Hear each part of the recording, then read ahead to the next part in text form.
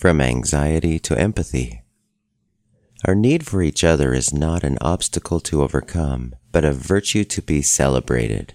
Robert F. Allen. We know how anxiety is related to stress, as discussed in the Science of Stress workbook, but less understood is how empathy can turn off the stress response. Empathy and the stress response. We know that emotions are the result of certain ways of thinking. Once these emotions develop, especially negative emotions, they need to be released because trapped emotions can cause a lot of tension and stress.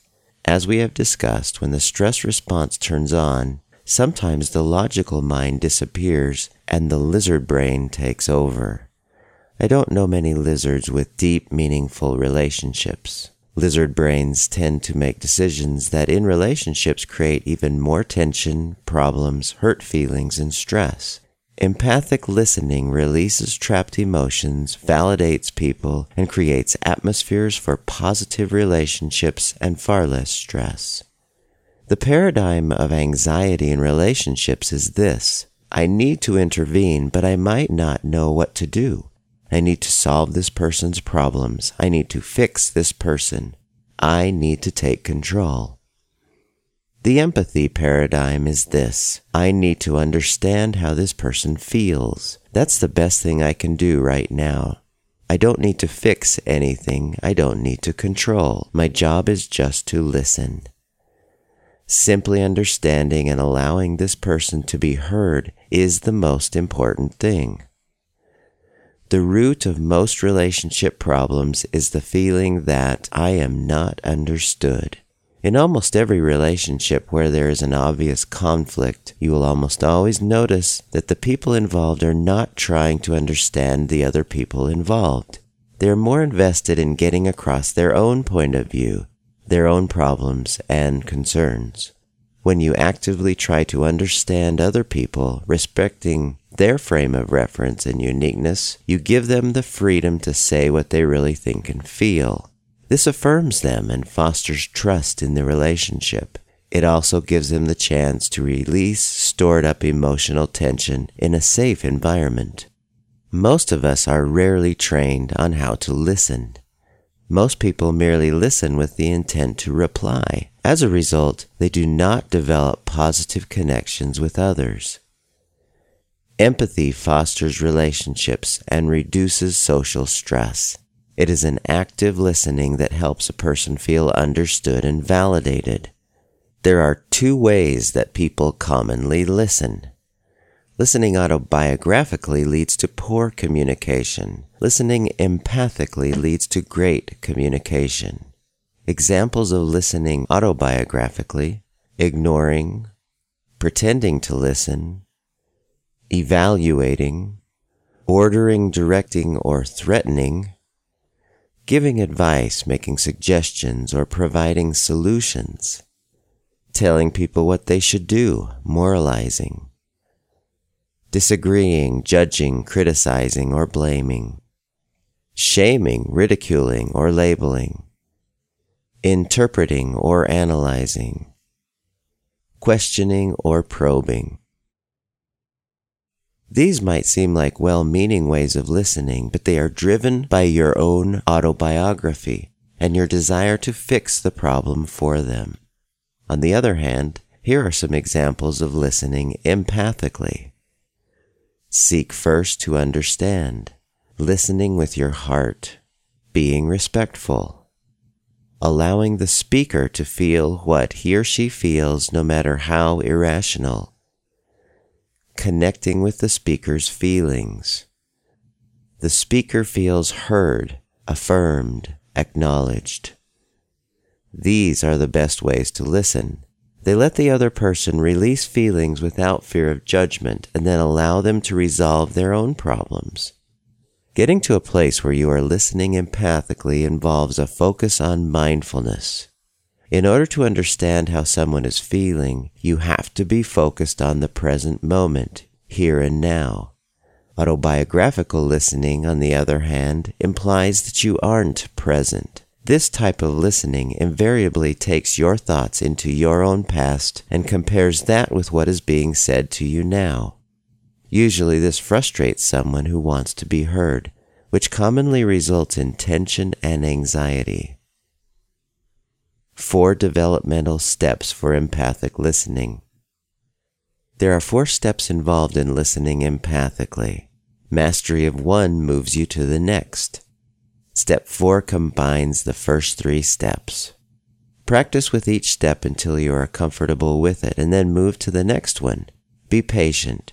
You probably won't be very skilled at first. Allow yourself to make mistakes. This type of listening takes practice. Step 1. Mimic the content of the communication.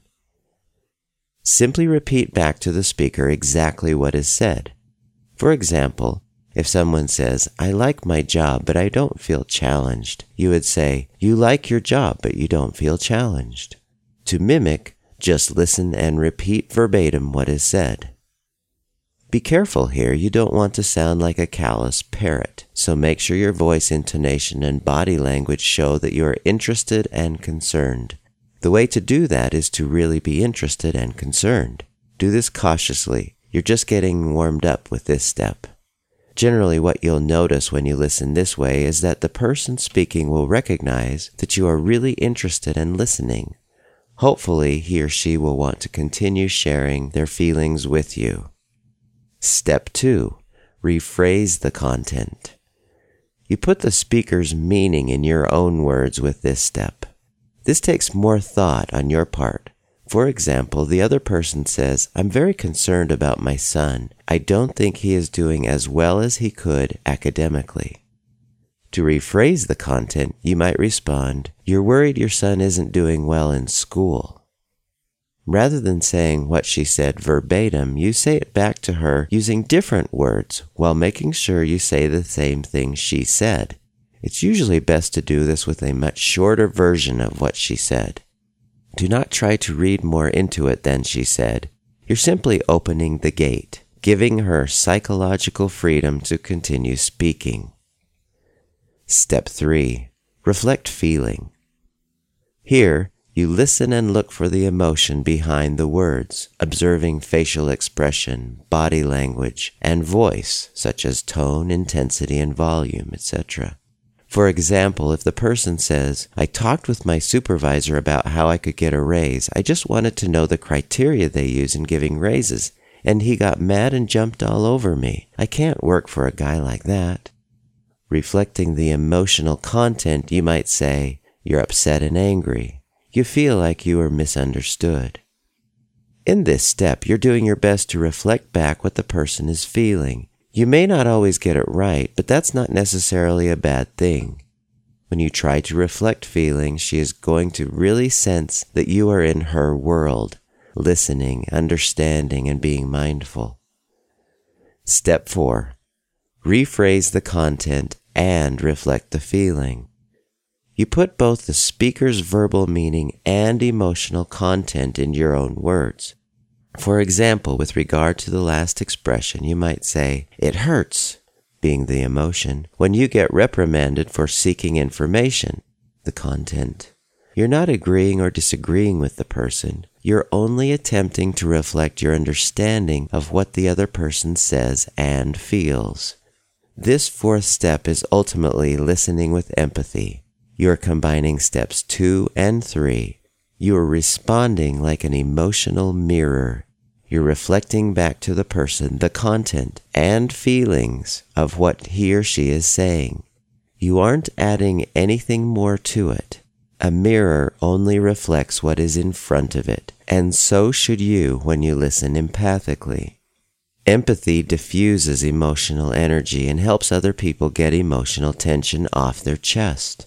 Many stressful interactions filled with defensiveness, guilt, blame, and frustration are often dissolved as both parties begin to trust each other enough to open the doors for more honest communication. Please remember, however, when you are listening with empathy that people are vulnerable as they share personal feelings with you. It is your responsibility to have integrity and honor the privacy and obligation of these communications. An example of empathic listening.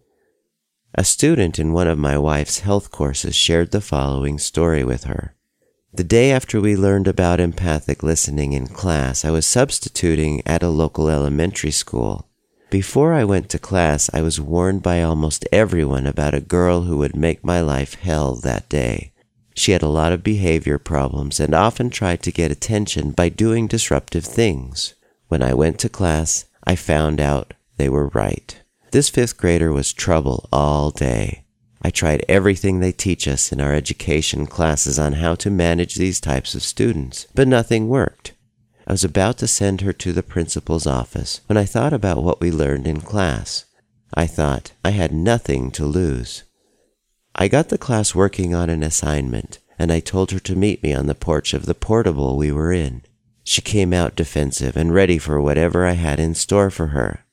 When we got out there, I had no idea what to do, so we just stood there for quite a while. Finally, I said something like, "It's frustrating when you don't really want to be in school." She just looked at me and didn't say anything. We stood there for a long time, and I was beginning to worry about the other kids in the classroom, but I just kept staying out there with her. Finally, I think she realized I was serious about listening to her. She told me that her parents were getting a divorce and it was all her fault. The first thing I wanted to do was say it wasn't her fault, but I remembered that would squash her trust in me, that I would just listen. So I said something like, "That must be a heavy burden to carry." She started to cry, and she poured out her heart to me for the next 10 minutes. I tried to keep listening empathically. I guess I was the first person who just let her say how she felt. I was the first person who did not tell her that her feelings were wrong, that she shouldn't feel the way she did. After that, she was the model student.